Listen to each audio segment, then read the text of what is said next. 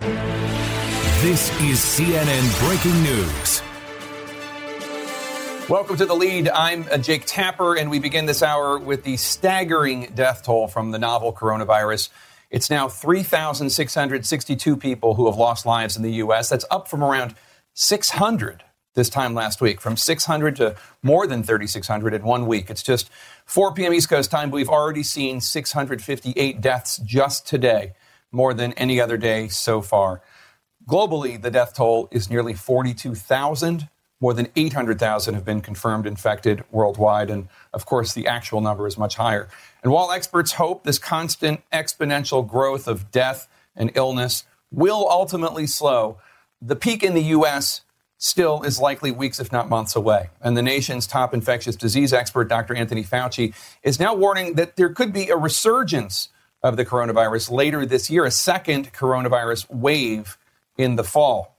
Right now, Dr. Fauci says the task force is discussing what could be a major change for the public, potentially advising all Americans to wear masks when they leave their homes. The CDC has not said that yet, but officials are discussing the possibility of this recommendation. It's something President Trump seemed to endorse last night. We're not going to be wearing masks forever, but it could be for a short period of time. After we get back into gear, I could see something like that happening for a period of time. But I would hope it would be a very limited period of time.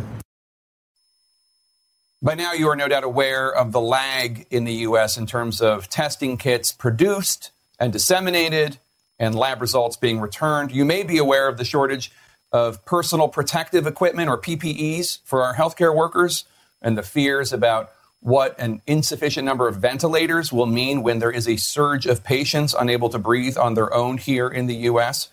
Masks are already in short supply for healthcare workers, so masks for the public could be the next item the United States desperately needs more of. The question, will the Trump administration be prepared for that challenge? In the meantime, as CNN's Nick Watt reports, cities and states are doing whatever they can right now to provide some semblance of relief to the millions of suffering Americans who have lost jobs and are out of basic necessities such as food. In Pittsburgh, long lines at a food bank. In Atlanta, city workers on the front line now getting hazard pay. In New York, today the first patients arrive at that field hospital in Central Park. The governor calling on hospital systems and government to step up the game. Time to say to that federal government and to FEMA and HHS, you have to learn how to do your job, and you have to learn how to do it quickly, because time is not our friend. Here at the epicenter, the rate of new cases still climbing, but now slowing. What we're starting to see right now is just the inklings, and I don't want to put too much stock on it because you don't want to get overconfident. More than 10,000 coronavirus cases hospitalized right now across New York State. Among them, Mia Mungan's 30-year-old sister. She's heavily sedated. They paralyzed her, so we're unable to speak to her. Mia Mungan is a healthcare worker, thinks she had coronavirus, couldn't get a test. And I can only speculate that I possibly, infected her. Today, the White House task force is discussing whether we should all now be wearing masks if we go out. The thing that has inhibited that a bit is to make sure that we don't take away the supply of masks from the healthcare workers who need them. 78% of Americans are now under some sort of stay-at-home order. Maryland just pulled that trigger. One of the last tools in our arsenal. Californians have been told to stay home more than 10 days now. I think, quite honestly, the shelter in place and the social distancing is working because that surge has yet to come. But even with social distancing, one model now suggests that at the peak, mid-April, more than 2,200 Americans will die in a single day. The main battle is at the apex. We're still going up the mountain. Hotspots now growing in Detroit, New Jersey, New Orleans. We're tracking at about 5% on the mortality rate, and it's just, that's high. And the economic price we're paying, hoping to save lives. Second quarter, about to start, the U.S. economy could shrink by 34%, according to Goldman Sachs. A cafe in Wisconsin, takeout only, of course, now giving away food for free. If somebody can afford, that's great. If they can't, well, that's fine too. They still got to eat. And we can't let up. Not yet. We can't let this monster come up.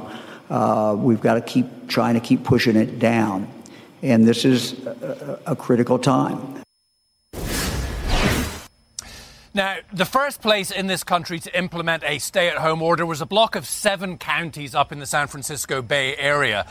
That was about 2 weeks ago. We have just heard from them. They are extending that nearly another 5 weeks through May 3rd. And about a half hour ago, the governor of California was asked if he had any regrets telling the whole of California to stay home so early in this crisis. No regrets, he said. The only regret he would have is if we cut the parachute, he said, before we land.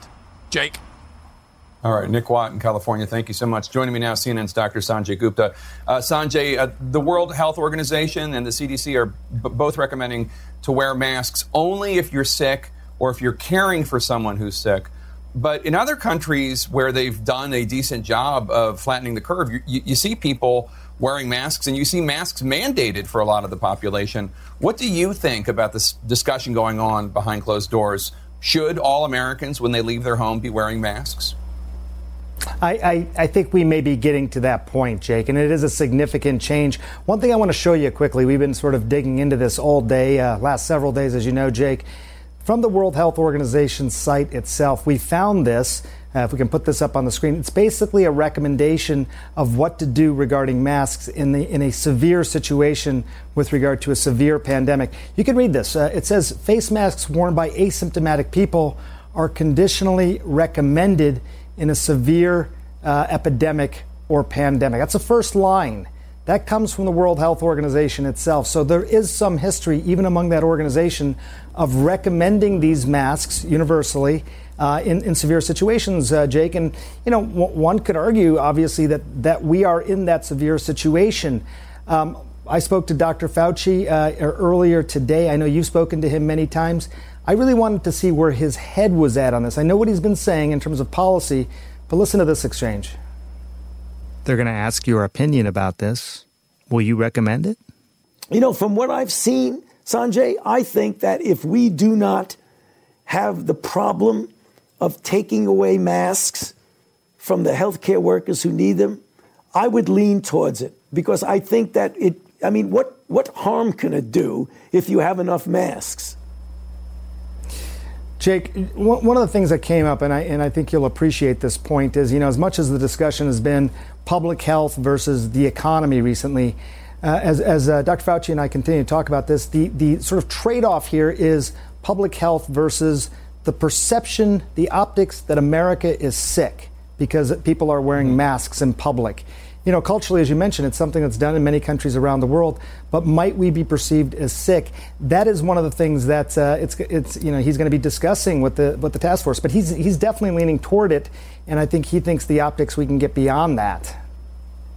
So there's a lot of questions I have about this. First of all, Sanjay, we don't have enough masks for doctors, nurses, and healthcare workers. I mean, this would take the Trump administration working with private industry a significant effort, and to be quite frank, we haven't really seen a lot of evidence that this has been able to happen. Yeah. I mean, we have some progress with testing kits, but we're lagging significantly behind in testing kits, lagging behind in personal protective equipment for healthcare workers, lagging behind in ventilators. Now we're adding a new thing when the Trump administration and the states can't handle everything else on their plate. Well, I think Dr. Fauci definitely makes a distinction here between the medical masks, the N95 and the surgical masks, versus cloth masks, cotton masks, things that aren't typically used in hospitals. He was very careful about this, and I think most people are. You're right. We have a shortage, so this in no way should be robbing Peter to pay Paul here in terms of masks. This would be a different sort of mask. I think this is what's changed, Jake. I think the past was, look, I'll wear a mask outside to protect myself. That was the thinking. I think what is now guiding the thinking is that if this is spreading and asymptomatic people can spread it, then maybe the mask, even a cloth mask, can help somebody who's asymptomatic from spreading it. There's still not a lot of evidence that it helps a healthy person not get it. These aren't, medical grade masks. But if you can decrease the viral load coming from somebody who's asymptomatic or even minimally symptomatic from getting into the environment, maybe that could be helpful. Obviously, people should stay home, Jake. That's the first line evidence. Right. But if you need to go out, if there's some specific reason, essential reason, then possibly the idea of wearing a cotton mask, not a medical grade mask, I think it's something that we're going to hear. It's going to be a big cultural shift, I think, but I think it's something we're going to hear over the next day or so. Sanjay, I got to ask you, the president said on a phone call with governors yesterday that there's nothing wrong with testing in this country, that it's not a problem. He hasn't heard any complaints about it for weeks. That's not true. I mean, there are huge problems with testing all over the country. We heard about it from Democratic and Republican governors and healthcare workers all over the country. Are the people leading the effort to ramp up testing and to disseminate the kits and to get the labs up to speed? They're aware of the reality, right? They're not living in President Trump's alternate reality. No, I think they're absolutely aware of this. I mean, we hear from colleagues all the time. I'm talking to people at various hospitals around the country on a daily basis, almost hourly basis, Jake. And there's still lots of people around the country who want to get tests and can't get it, number one. Number two, even healthcare workers in some of these places who obviously need to know whether they are COVID positive or not, oftentimes, or at least sometimes, can't get tests. This Abbott laboratory test, this 15-minute test that people have been hearing about, is a big deal, but it just got approved on Friday. They're going to start shipping out 50,000 tests a day, I believe, starting tomorrow, April 1st. I think that will make a difference. But, at this point, I don't think we can say that we are doing fine on tests. And, Jake, I'd even go so far as to say this. This isn't something you can come back up to speed on. We missed a window here. I think everybody acknowledges that. You can't catch up on this like you catch up on sleep or something. The early testing, what was key, it wasn't just testing, but doing it early enough. This will help, but you can't make up that time. You can only do the best you can now going forward with testing. And explain why it's still so critical. I mean, outside the hotspots, New York, Detroit is going to be one, San Francisco, et cetera. Why is it important for there to be widespread testing, tens of millions, if not hundreds of millions of people tested? Well, one could almost make the argument at this point, right now, at this point in time, Jake, it's almost more important outside the hotspots, because in the hotspots, you kind of have to work under the assumption, as many healthcare workers and community members are, that the virus is there, it's spreading. Healthcare workers actually work with this idea that everybody that comes into the hospital, whether it's for an infectious disease issue or a heart issue or a broken bone, whatever it may be, they all are assumed to have the virus in those areas. In other areas where the numbers aren't as big, there's still this hope with testing that you can identify who has it, isolate them, possibly contact trace, and prevent those places from turning into the same sorts of hotspots. I'm not optimistic, nor is Ambassador Birx about that. She said as things look now, those places that have fewer cases still look like they're following the same curve that we saw with these hotspots, albeit in a delayed fashion. So, I think it's important, and ultimately you are going to want to get broader surveillance. It's going to be important, in the months to come if this particular virus comes back. But we did miss an opportunity again with regard to early testing. And Sanjay, I know this disease has affected a lot of people. A lot of people I know. Coronavirus has taken the life of somebody that you really admired and really, really cared for. Dr. James Goodrich, a neurosurgeon who separated conjoined twins, Jaden and Anais McDonald. He let you and CNN in to document the incredible journey. Tell us about him. He was a giant of neurosurgery, Jake. He was just one of these incredible souls who was a fantastic teacher, but was also the world's most experienced neurosurgeon when it came to separating conjoined twins. I mean, that's quite something, to have that kind of experience lost. I mean, it's a cruel disease, as we know. It doesn't discriminate against who you are or what you do. I think it was a shocker for me, Jake. I know maybe for you, as you've heard of people who've contracted the virus, it still hasn't fully settled in that he's gone and that this virus is the reason why. But it's a huge loss. He was actually scheduled to operate this week still, Jake. That's how fast this happened for him. So again, I hope I kind of, I guess in the back of my mind, Jake, thought maybe I'd get be in a position where I sadly wouldn't know somebody directly who was affected by this. I guess we all wish that, but it's already happened for me, and I know for so many others. So just, it's tough, Jake. It's just a real loss, I think, for everybody, for humanity. Of course, our friend and colleague Chris Cuomo, who contracted coronavirus as well. Although, as we understand it, he's healthy as of now. Sanjay, thanks so much. It's always great to talk to you. I'll talk to you tomorrow. You can hear more of Sanjay's conversation with Dr. Anthony Fauci on Sanjay's podcast tomorrow. Coronavirus, Fact versus Fiction. Sanjay, always a wonderful addition to the show. Every day we talk to him. Coming up, a rare look inside one ICU battling coronavirus, the extraordinary steps the hospital's taking to care for patients while trying to keep hospital staff safe. Plus, the Trump administration poised to reissue new coronavirus guidelines today. What prompted the change? That's ahead.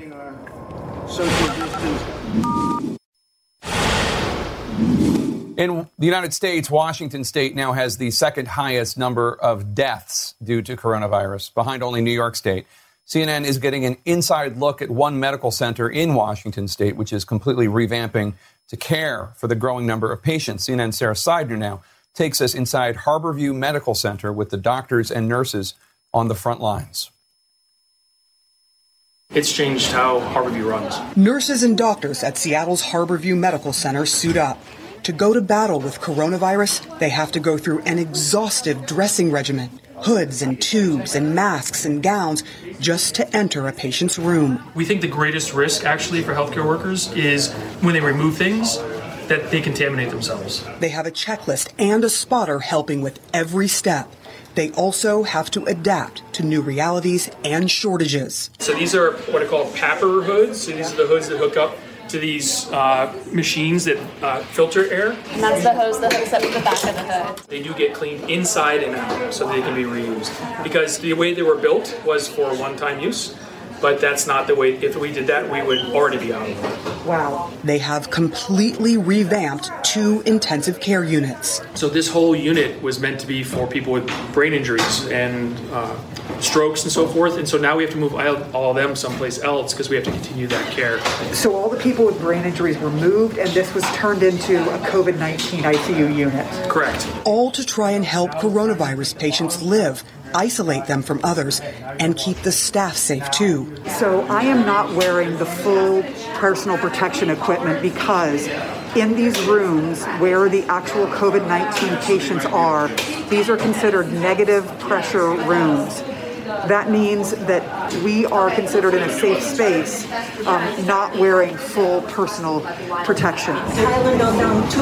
Patients are being cared for, but we don't need to wear the full apparatus unless you are a doctor or nurse who has to go into the room to care for the patient. Inside the rooms, patients are hooked up to a shocking number of tubes, using those precious ventilators, the only thing keeping them breathing. So for the ICU patients, they get very sick and they stay sick very long. So needing to require the ventilator for weeks at a time. And that's really the big issue. Across just their 4 hospitals, 60 coronavirus patients were hospitalized last week.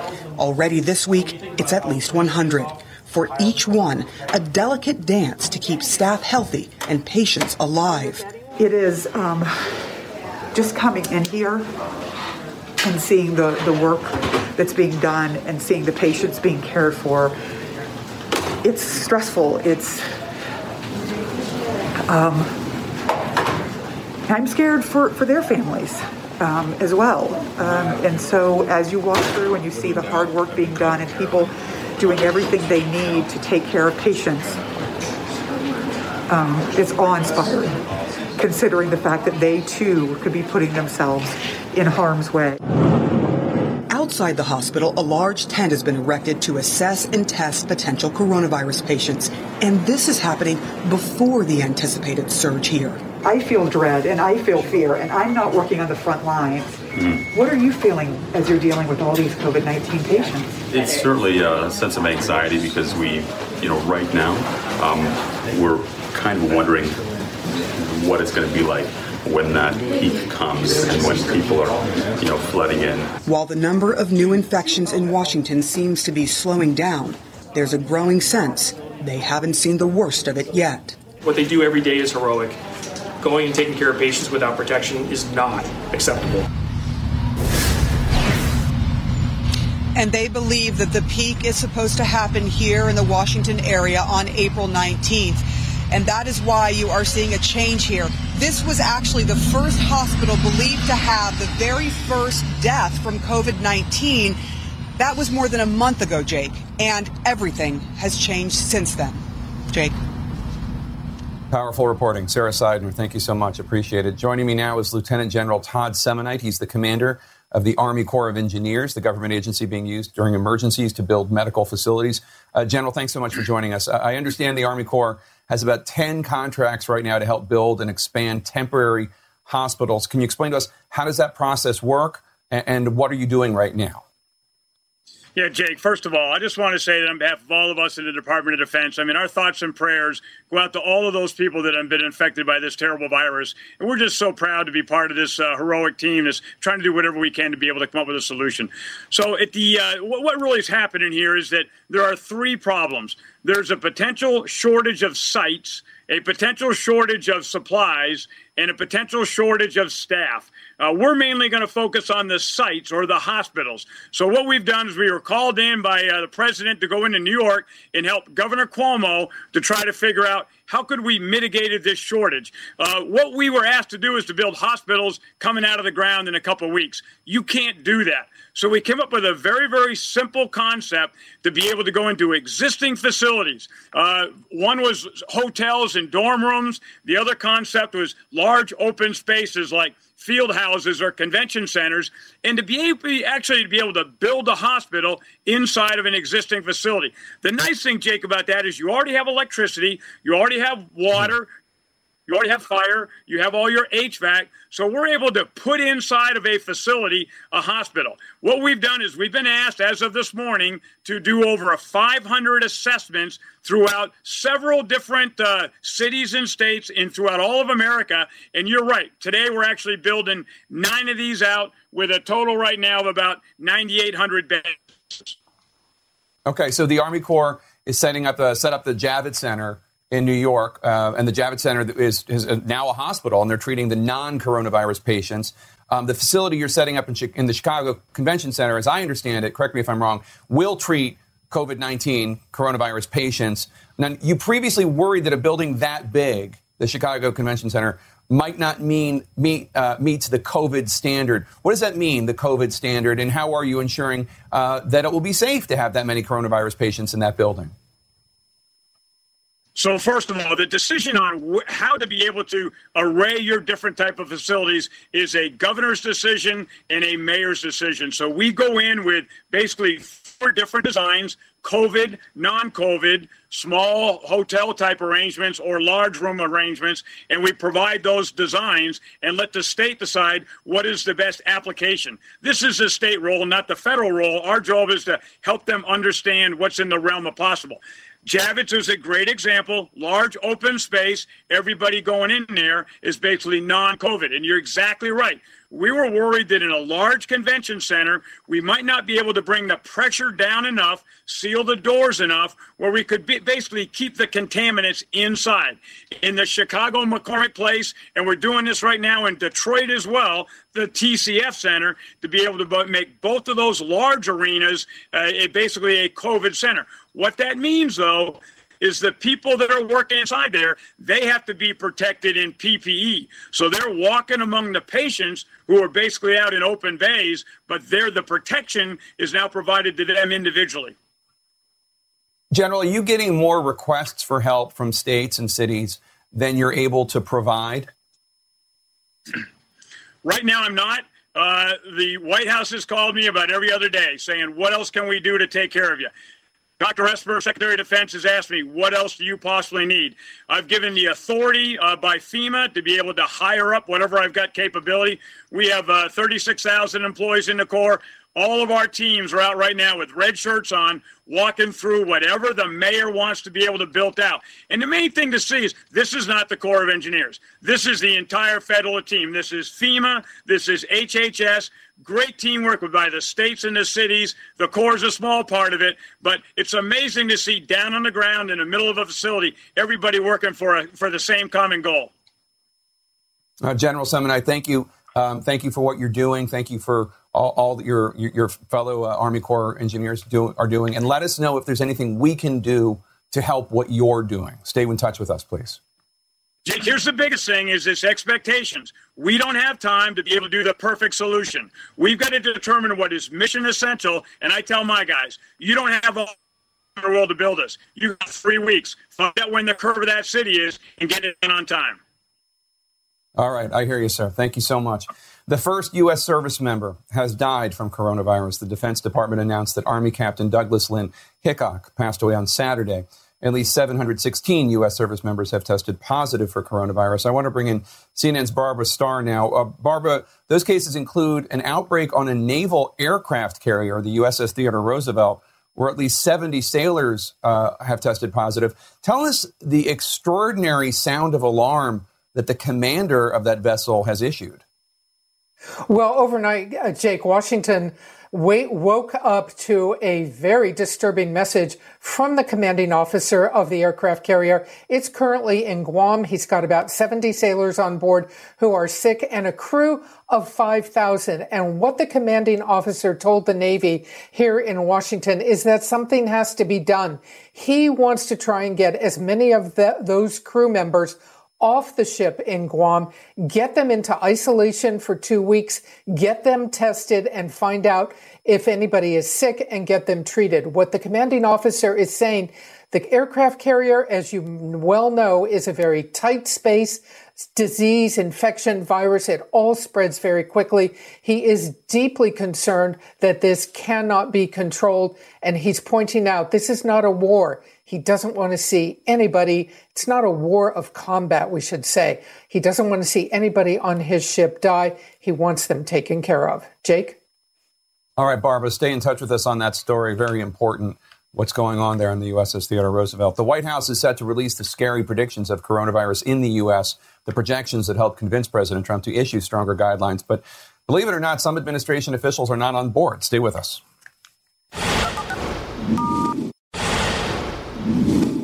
Welcome back. On a conference call with governors on Monday, President Trump made the astounding statement that he had not, quote, heard about testing in weeks, suggesting he did not know that the U.S. remains way behind in testing on a per capita basis. This, combined with his wild suggestions that those dealing with the crisis in its epicenter, New York, are perhaps doing something unscrupulous with the personal protective equipment doctors and nurses need. There's no evidence of that.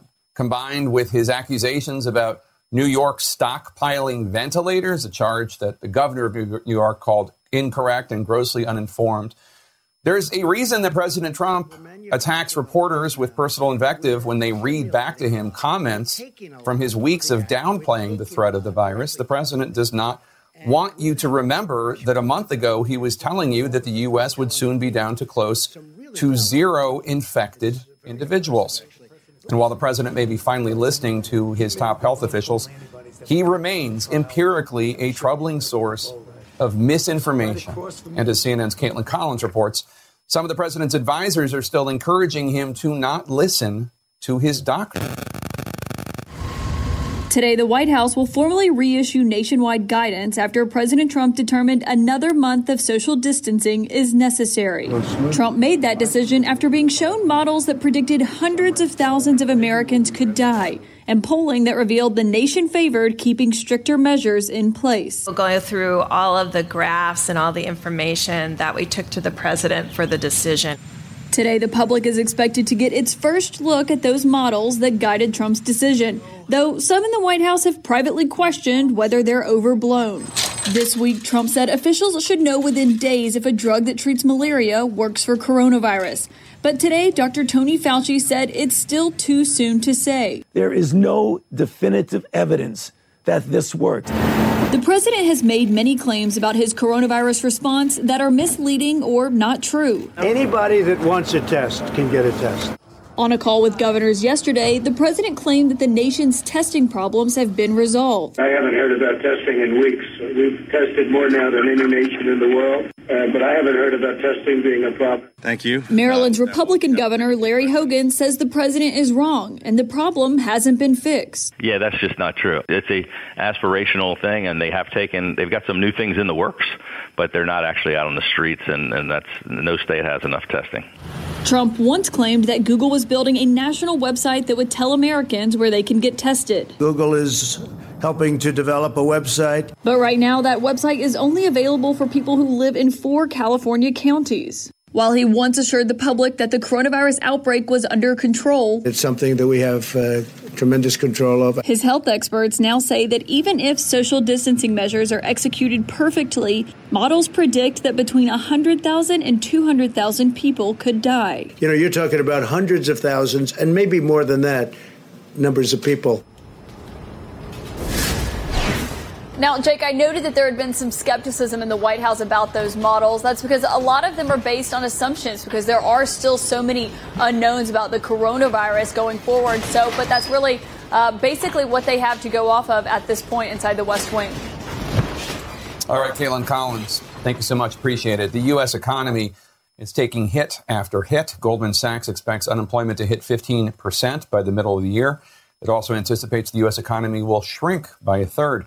Let's bring in CNN business anchor Julia Chatterley. Julia, these are staggering figures, and add today, consumer confidence fell to a nearly 3-year low. Are we going to see a wave of bad economic news basically every single day until this crisis is over?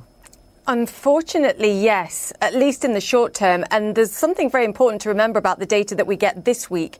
Most of this, including the confidence data today, was collected before we saw the real suppression and the economic shutdown across the United States economy. So the only real data point that we can point to this week is those continuing claims, the unemployment benefits on Thursday. Moody's is suggesting we could see another 4.5 million people claiming for unemployment benefits. If you add those to what we saw last week, Jake, we're already more than halfway towards Goldman Sachs's estimate there for peak unemployment.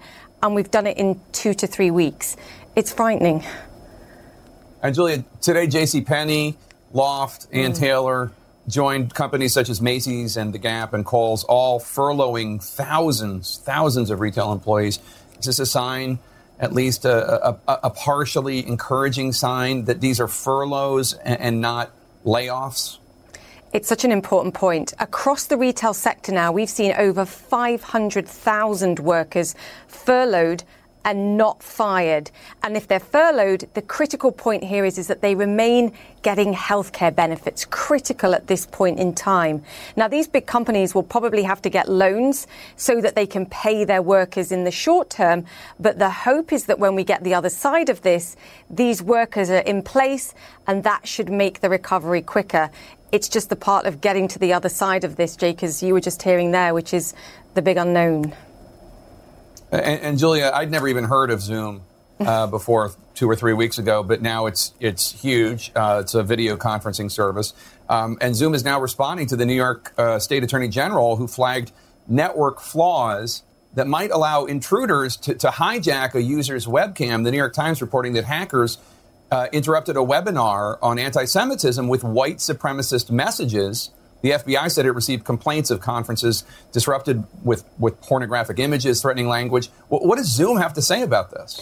They say they take privacy very seriously, that they're willing to give the Attorney General information in request of their questions. The bottom line is these guys have zoomed to attention with everybody working from home, students from home as well.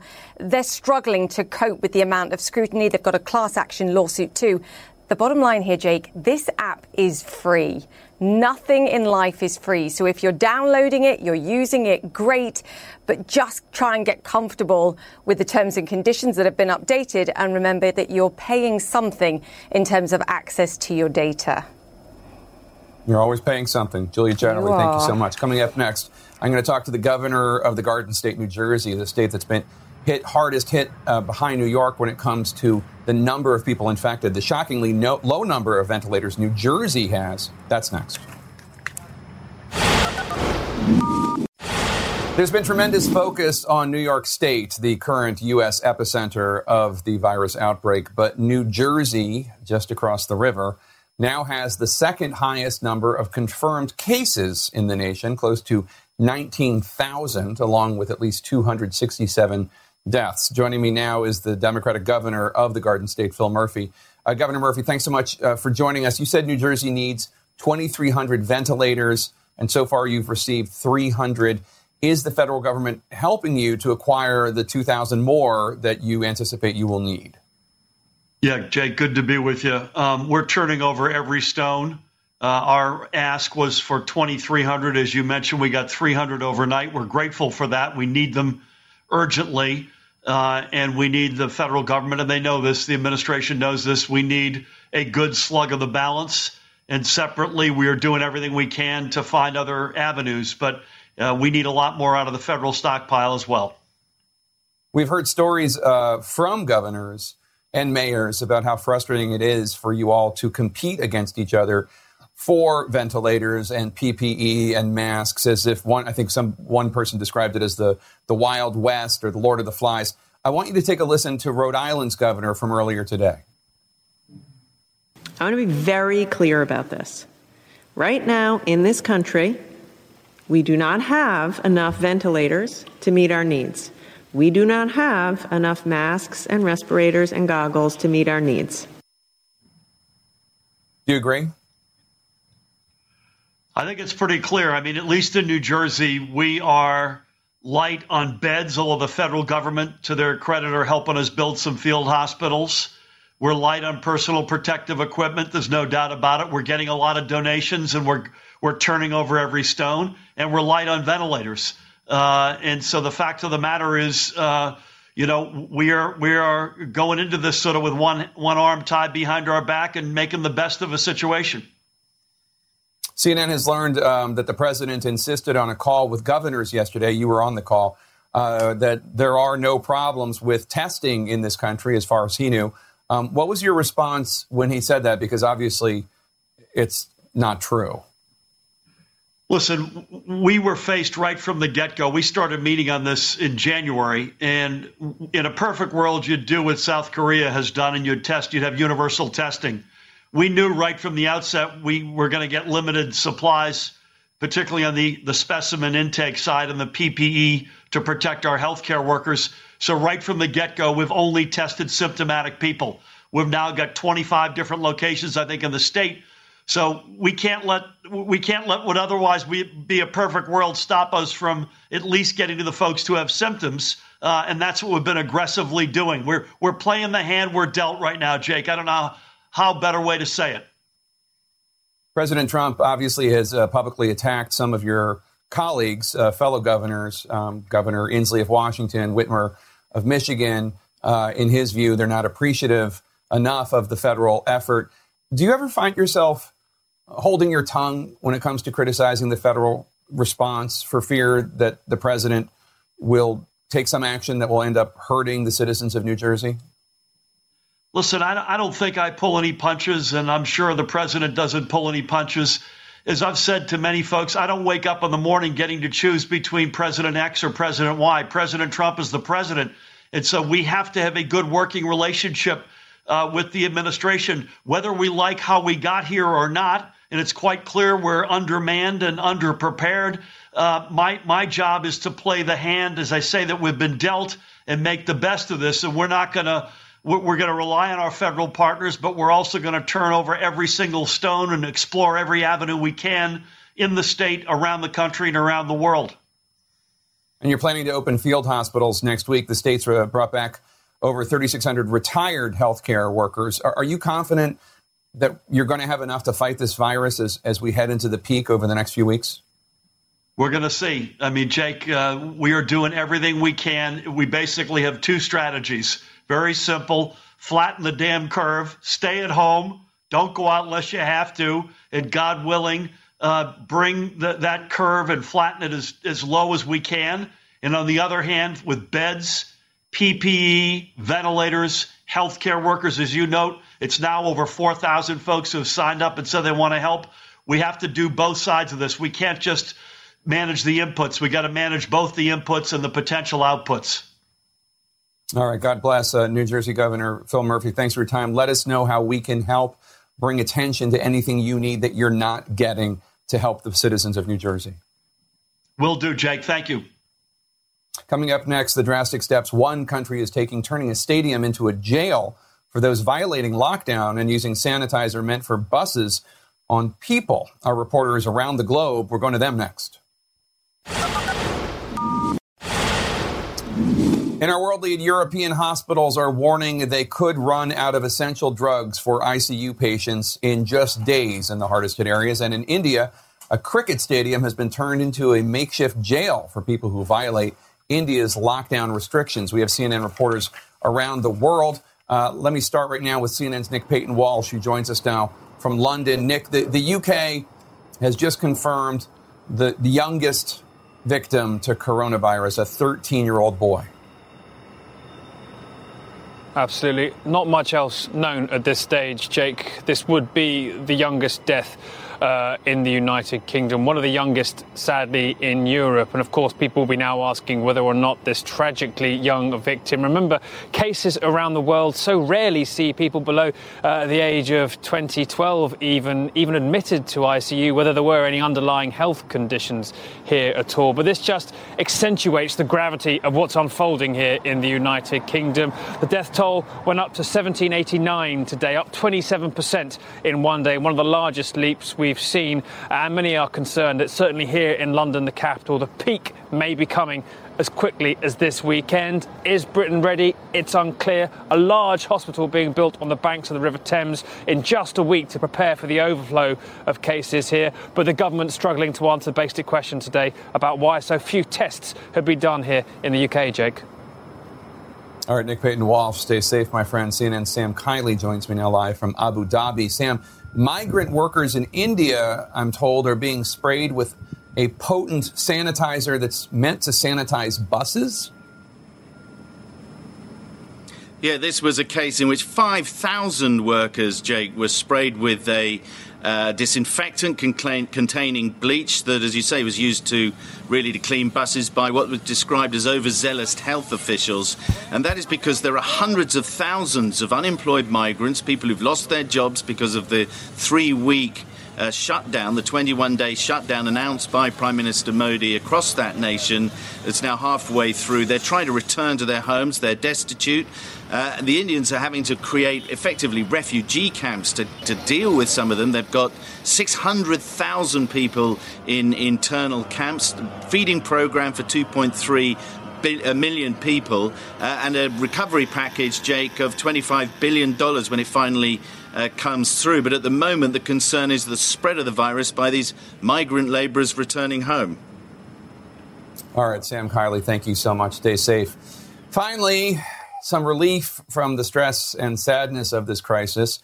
He could be the most popular Italian-American since old Blue Eyes himself. Dr. Anthony Fauci is the man America is relying on. His steady guidance has turned him into a social media sensation. A donut shop in Rochester, New York, put the doc on a special donut with red, white, and blue sprinkles. You can now buy Anthony Fauci socks on Etsy, along with all kinds of other Fauci swag. A clam bar on Long Island is now also selling Fauci linguine, claiming the sauce itself was invented in the doctor's native Sicily. Available pickup only, of course. And speaking of Italian Americans that we love, before we go, we want to send some well wishes to a member of our CNN family, Chris Cuomo. Cuomo regrettably tested positive for the coronavirus. We are all thinking and praying and sending our love to you and your beautiful family, Chris. Our best wishes with you. Stay in touch, of course. Our coverage on CNN continues right now. I'm Dr. Sanjay Gupta, host of the Chasing Life podcast. In honor of our 10th season, we want to hear from you. Leave us a message at 470-396-0832 and tell us how you chase life. It could be used on an upcoming episode.